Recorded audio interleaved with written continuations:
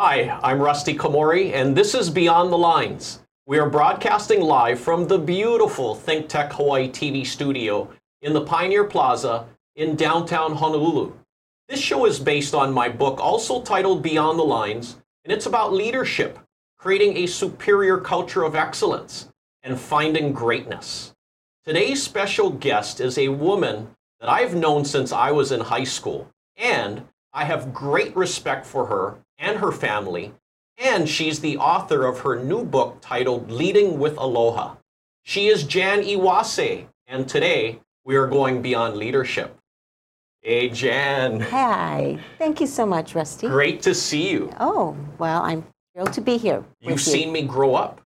I've seen you grow up, and I'm very proud of all you've done. I'm proud of you and your family. Oh, well, thank you very much. Now, I read your book over the weekend. Mm-hmm. I loved your book, and we're going to talk about that. Okay. But I had no idea that you grew up in Whitmore Village. I did. How was it? Well, I spent my first 17 and a half years in Whitmore Village. My dad worked for Dole. It used to be Hawaiian Plantation Company, and it turned to Dole. And we lived in a little cottage, 2 bedrooms. There were 5 of us kids. It was a great place to grow up. I mean, honestly, you talk about village. It takes a village to raise a child. Well, literally. I literally lived in a village. And, I learned so much about people, about empathy, about perseverance. Because these were my parents and their friends and our neighbors were all hardworking people. They worked in the pineapple plantation and started off as laborers, and they never complained. And, we didn't have much. I look back and I think we could be considered poor, but we never felt that way because we had so many we had experiences and riches that I think helped to make me into the person I am today. For sure. Mm-hmm. And, I grew up in Waihawa till I was around 7 years old before moving to Mililani. Right. So I know Whitmore Village. But you worked in the pineapple fields. I did How work was in the that? pineapple fields for 5 summers. It was hard work. And I do talk about it in my book. I think that's where I really learned about teamwork. Our gang, we were led by an older woman, a grandma type of person. And it was a mixture of old-timers who were working as full-time workers and us newbies who'd never worked in the pineapple fields before. And when you think about it, after struggling and learning from them on how to persevere and how to continue, I think it made me such a strong person. And I learned about teamwork because those ladies, they just really helped us to persevere and to continue. And I owe them a lot. Yeah, and it didn't matter if you were male or female working in the pineapple fields. I mean, everyone was pretty much treated the same. Yes. And I think, it was hard work, but I think that there's a sense of pride in being able to get through the whole summer. And like I say in my book, we were earning $1.40 an hour, So when you think about it, it's not a lot of money, but we really worked hard. Yeah. And it gave us an inspiration to continue our education because we didn't want to do what our parents had to do to survive and make a living. Now let's talk about your parents, Jan. Okay. I mean, they're amazing people. What's the biggest thing you've learned from your parents? Well, my parents are amazing people, and I think that anybody who knows our family knows that it started with them. Yeah. They made us believe that we could be anything we wanted to be, and they encouraged us along the way. And I think we all blazed our own path. There's nobody who has, my sister was an attorney and a judge. My other sister works for a development company. She's their government affairs officer. My brother he ran Olelo for a while, and now he's with actually the city managing director. Yeah. And my youngest brother actually, like I say, he could have been a musician, but he actually is a professor at the University of California and Merced, and I'm a principal, an educator. Yes. And I think we all felt very fulfilled in our jobs. We all feel that we did good for our communities, and it started from our parents, really instilling in us. I completely agree. Now let's talk about your family now. Okay. So your husband, Randy, your 3 sons, Justin, Jaron, and Jordan. Right. Your 2 grandsons, Jason, Jaden. Right. You are surrounded by boys. I am. How, and you are the glue. You are the glue. How did you keep everyone together? Well,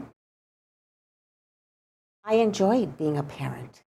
I enjoyed teaching, but I enjoyed being a wife. Yeah. And Randy had goals in his life, which required him to be out of the house more than me. And I did do more than my share, I guess. But you know what? I loved it. I enjoyed it. I enjoyed picking them up and taking them places, and I enjoyed being their soccer coach, or helping them going out and playing tennis or whatever. And I think that having boys really helped me to be a better teacher, actually, because boys are not as I think, especially in elementary school, sometimes we expect our students to be like us, and if you're a female, you were a good student, probably. Yeah. And sometimes boys are a little more active and antsy, and it helped me to really be a better teacher, I think, because I was keeping in mind that we needed to do things differently for all of our students. Yeah. And Jan, you became an educator, a teacher for 45 years. Yes. What do you like about teaching? I look back at all the students I've impacted, all of the teachers and staff that I worked with, and I think that it's such an important job. And I really liked knowing that I had a positive impact on kids and maybe help them to believe in themselves so they could move forward and do great things themselves. And I think that is what we are teachers for, to impact the next generation and to make them believe that they can do good things for our state and our country. And the last 15 years of those 45, you were a principal. And what did you like about being principal? Well, I never thought about becoming a principal until my principal kind of put that thought in my ear. And then I realized that I would probably be able to impact more people as a principal than as a teacher. Because as a teacher, you have your classroom and you impact those kids, you impact the parents, and help them to realize that they are the biggest support for their students, their kids. But as a principal, you can impact more people. You impact the teachers, who then impact the students in their class. And you impact all of the parents at the school as well as the community. So I think that's what I enjoyed most about being a principal. And now you're going to impact more people because you wrote a wonderful book titled Leading with Aloha. And I read it over the weekend, and I loved it. And you have a big book signing this coming Saturday, August 3rd at Barnes & Noble at Ala Moana, 1 p.m. Yes. So we want everyone to come out there and buy a book and buy multiple books and get it signed by you. Yeah. Why did you write this book, Jan?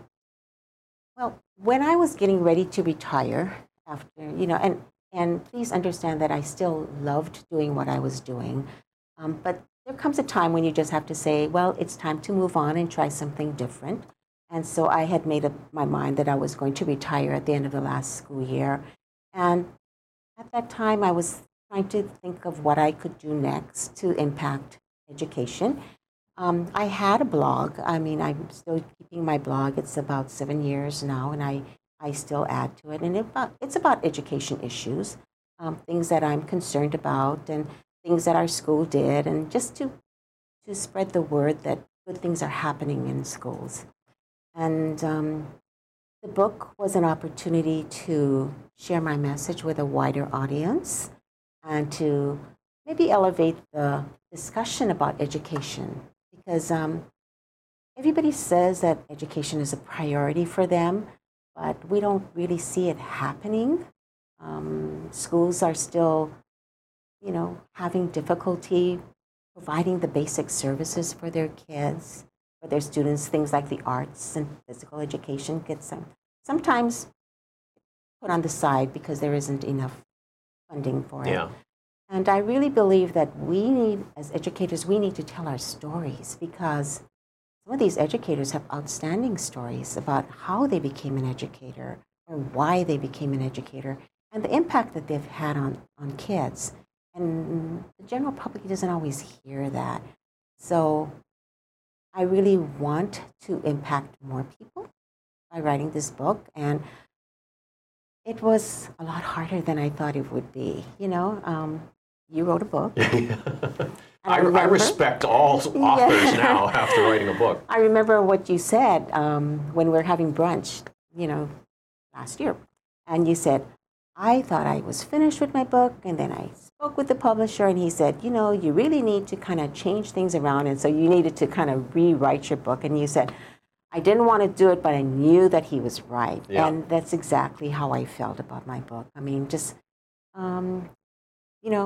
Randy said, even if you don't get it published, it'll be there for our kids and their kids and et cetera. But I was hoping that it would be published, because I really want to make a bigger impact on education. And you are, Jen. And, there's, in your book, you talk about an apple analogy, which I really enjoy. Can you tell us about that? Okay, so I had an activity with, and I really don't remember why I was doing it, but I brought a bag of apples, and each couple of kids took one apple, and they examined it very carefully. And we talked about, okay, everybody has an apple, are they all the same? And they didn't know what I was actually going to be doing with those apples. But what I did was I collected them, and I put them all out, and I said, okay, which one is your apple? And, they examined them very carefully, and they all found their apple, because each one was a little bit different. And I think what that experience really showed them, but it also showed me, was that, everybody is different. And you can't expect to treat every child the same way. And that's why relationships are so important in any classroom, any school. That relationship between the teacher and the student, the principal and the teacher, the principal and the student, the principal and the parents. It's not one size fits all. And the kids quickly came to realize, wow, I thought that it was just an apple, but it's not. It's special. And they kept it. They wanted to keep it because that was theirs. And, I think the biggest thing is you don't know what's on the inside. And we need to get to know kids on the inside, not just the outside. And that was always my passion as a teacher and as a principal, to get to know kids. I loved reading that part in your book, because people just look on what's on the outside without really knowing the story or what they're dealing with on the inside. Exactly. And the beauty that they have. That's right. Jen, before we go to break, I want to ask you, you've dealt with tons of military families and special needs students, and you included everybody in the classes, and you included the input and involvement with not just the parents, but the community. Why was that so important for you? Well, first of all, when I became the principal it was Halikula Elementary School, became Daniel K. Inoue in 2016, but it is a military school. And, there is a perception from military families that schools in Hawaii may not be as good as they want for their students. So it was very important for me to really get to know the community and to really include them. I really feel that all students need to be included. It doesn't matter if they have special needs, because they also have special strengths, which we need to know. And, many times we overlook that because we label kids. And I'm saying that we shouldn't be doing that. We should look at their strengths first. Because when you do that, you find that they can really contribute to your classroom or to your whole the culture of your school. And it was very important to really include everyone because we had students coming and going throughout the year.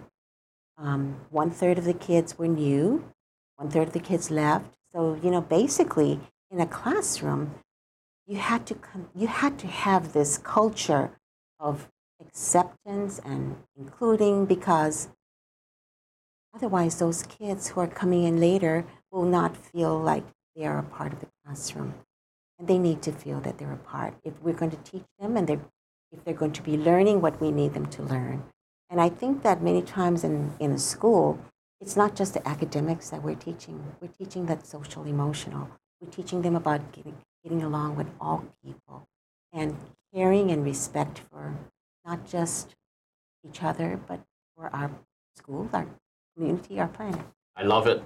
Thank you. Jan, we're going to take a quick break, and then when we Okay. come back, we're going to continue going beyond leadership. Thank you. You are watching Beyond the Lines on Think Tech Hawaii with my special guest, Jan Iwase. We will be back in a quick minute. Aloha, I'm Melly James, host of Let's Mana Up. Tuesdays, every other Tuesday, from 11 to 11:30. This show is meant to dive into stories of local product entrepreneurs and how they're growing their companies from right here in Hawaii. I'm so thrilled to have our show kicked off, and so please join us on Tuesdays at 11 o'clock as we talk to local entrepreneurs and hear their stories. Aloha! My name is Wendy Lowe, and I want you to join me as we take our health back. On my show, all we do is talk about things in everyday life, in Hawaii or abroad. I have guests on board that will just talk about different aspects of health in every way, whether it's medical health, nutritional health, diabetic health, you name it, we'll talk about it. Even financial health. We'll even have some of the Miss Hawaiis on board and all the different topics that I feel will make your health and your lifestyle a lot better. So come join me. I welcome you to take your health back. Mahalo.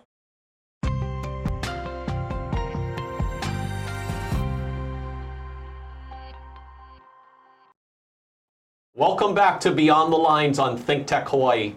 My special guest today has been an educator for 45 years, a school principal for 15 of those years, and she's the author of her new book, Leading with Aloha. She is Jan Iwase, and today we are going beyond leadership. Jan, I know you read my book. I want to know what your thoughts are about my book. I've actually read it 3 times, Rusty. Oh, wow. Yeah. Wow. I read it when I first got it, 2 years ago, I guess it was. And I just reread it this past weekend because I knew I was going to be on your show. But I really like how you've put your book into a real nice order for anybody to learn your leadership lessons. And I think what I really liked was the little stories you had, because those are kids that Justin and Jaren grew up with. Oh, yeah. And they played against them and they played with them. And so I really enjoyed those stories. But what I really liked, what I remembered a lot of was your first time going to Creighton. Yep. And your stories about your blister. Oh, yeah. And the cold weather, playing in the cold weather. And I think that those incidents showed me that you didn't give up. Yeah. You realized that you needed to change your mindset and that you had to not make excuses. And I think I saw that throughout your whole career. Yeah. And you're still doing it today. So I think that, our life experiences really dictate how we lead others. And those incidents really dictated what you did. Yeah, and I was Justin and Jaren's private tennis pro for many years. Yes. From when they started high school. Yes. And you've seen me in action with them. Yes. What are your thoughts about that? You were always, and I know you still are the same way, very, very organized. So your lessons were very planned out, and it wasn't just on the fly. You knew what you were doing, and I think that really helped to make the lessons go well. I liked how you always had a quote, and you always asked them what they thought about that quote. I think that it made them think. So you were more than just a tennis teacher to them.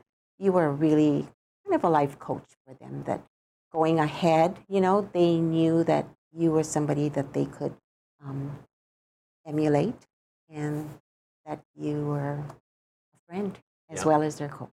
Mm-hmm. Yeah, my world famous quote of the days. They all love that. Well, I liked it because it helped me as a teacher and as an educator, so I liked that. Yeah, the parents would love listening into those quotes too. Yes. All right, now I know, Jan, I know what the biggest adversity of your life is. And your second son, Jaron, passed away last year from chronic kidney disease. Yes. He was 38. He's. I feel like I'm his second father. I feel like he's one of my boys. Yes. Tell me about Jaron. Well, Jaron was our middle child. So he was, Justin was not quite 2 years older, and Jordan was 8 years younger than him. Yeah. He was in the middle. He was a special child. I think that of my three boys, he had the most empathy. He was aware of people and of their feelings, and he knew how to get them over their funk, if anything, He did that multiple times with me when I would just be feeling maybe a little bit down, and he could sense that, and he would come and talk with me, and I appreciated that. He was very well aware of people. He remembered them. We were surprised at the number of people whom he knew and impacted when he passed away. We had no idea. Jaron was a very good kid. I mean, he had to work hard for what he accomplished, not just in tennis, but in school. And when he decided to move to Las Vegas, it was kind of sad for us because we're used to having him around. And so when he came home for that winter break, and he went to his optometrist to have his contact lenses renewed, and she saw that his eyes were hemorrhaging. She sent him immediately to emergency room, and they ran a series of tests. And when they told us that he had chronic kidney disease, stage 5, caused by high blood pressure, I mean, we were just floored because we had no idea. I don't know if he had any idea that he was sick. They said it's they call it the silent killer because people don't feel any different when they have kidney disease. But in true Jaron fashion, he changed his lifestyle. He changed his diet.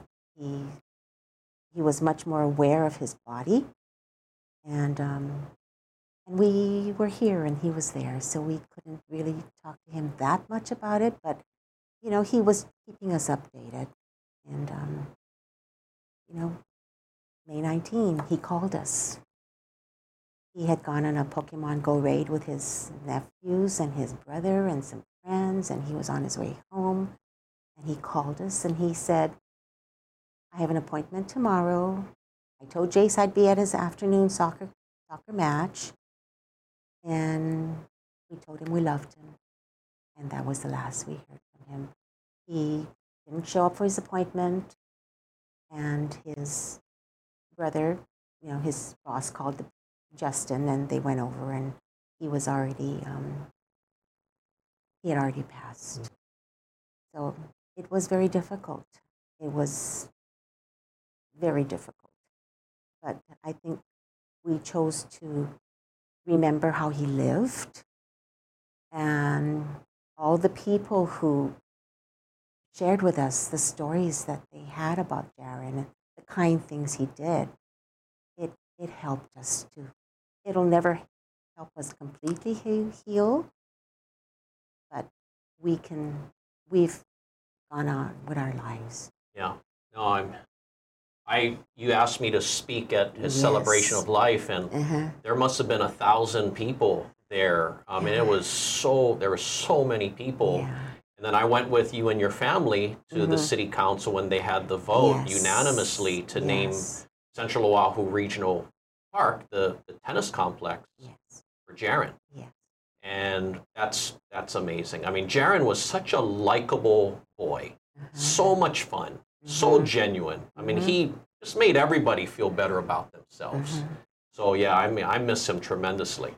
And I know, Rusty, that throughout, I mean, he would tell us when he saw you, he was very proud of all that you had done. And you were the coach for an opposing team. I mean, you were Punahou, he was Iolani, but he was still very proud to say that you were his teacher, his coach. Yeah. And I think he learned a lot from you.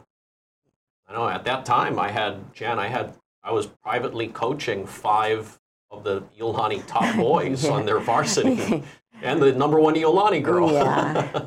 No, but Jaron's legacy is going to live on forever. Yes. Jan, I want to ask you, resiliency. I mean, obviously you and your family have to be resilient. Obviously, military families through the years, they have to be resilient. How important is resilience? Resilience is very, very important. And I think I learned that from my parents, They never let us get through the easy way. You know, they made us realize that anything worth doing was worth working hard for. I think I learned resilience from our students, actually, especially my military students. Well, also with my Head Start students, because those parents, even if they were from low-income, underachieving families, they wanted the best for their kids, which is what our parents wanted for us. I'm sure your parents wanted for you as well. When I think of our students and the challenges that they went through, having to move schools, sometimes in the middle of the year, sometimes moving several times in the middle of the year. When I think of a parent being deployed, and in harm's way, and the parent who was remaining, if there was a parent, sometimes it was a single soldier who was deployed, and that child was sent to live with neighbors or something. Those kids had to be resilient, and they were. I learned it from them. They were strong. Those parents were strong. I know that they were having challenges, so we were there to support them. But ultimately, they were the ones who were living it. I don't think I could ever understand that until Jordan was deployed to Afghanistan as in the Air Force, and he wasn't in combat. But you worry, and so I learned resilience from them. I learned that you can be strong, and that being strong, even crying is not a sign of weakness. Yeah, I agree. Yeah, and so I know. Let's just have everybody be resilient and be authentic. And Jen, I gotta say, thank you so much for joining me on the show today, because you are such a positive person. You have great energy. I mean, your whole family, and I'm just amazed how all of these years, you're the one woman surrounded by all the men. I really want to thank you for your insights, and best of luck with the book. And again, everyone can come and meet you this Saturday, August 3rd, Barnes & Noble Ala Moana at 1 p.m. Okay. Thank you so much, Rusty. And I have learned so much from you, and keep doing this program because I enjoy it a lot, and I'm sure a lot of people do. Thank you, Jen. Okay. And thank you for watching Beyond the Lines on Think Tech Hawaii, and a special thank you to my clothing sponsor, Iolani Incorporated. For more information, please visit rustykomori.com, and my book is available on Amazon and Barnes & Noble. I hope that Jan and I will inspire you to create your own superior culture of excellence and to find your greatness and help others find theirs. Aloha.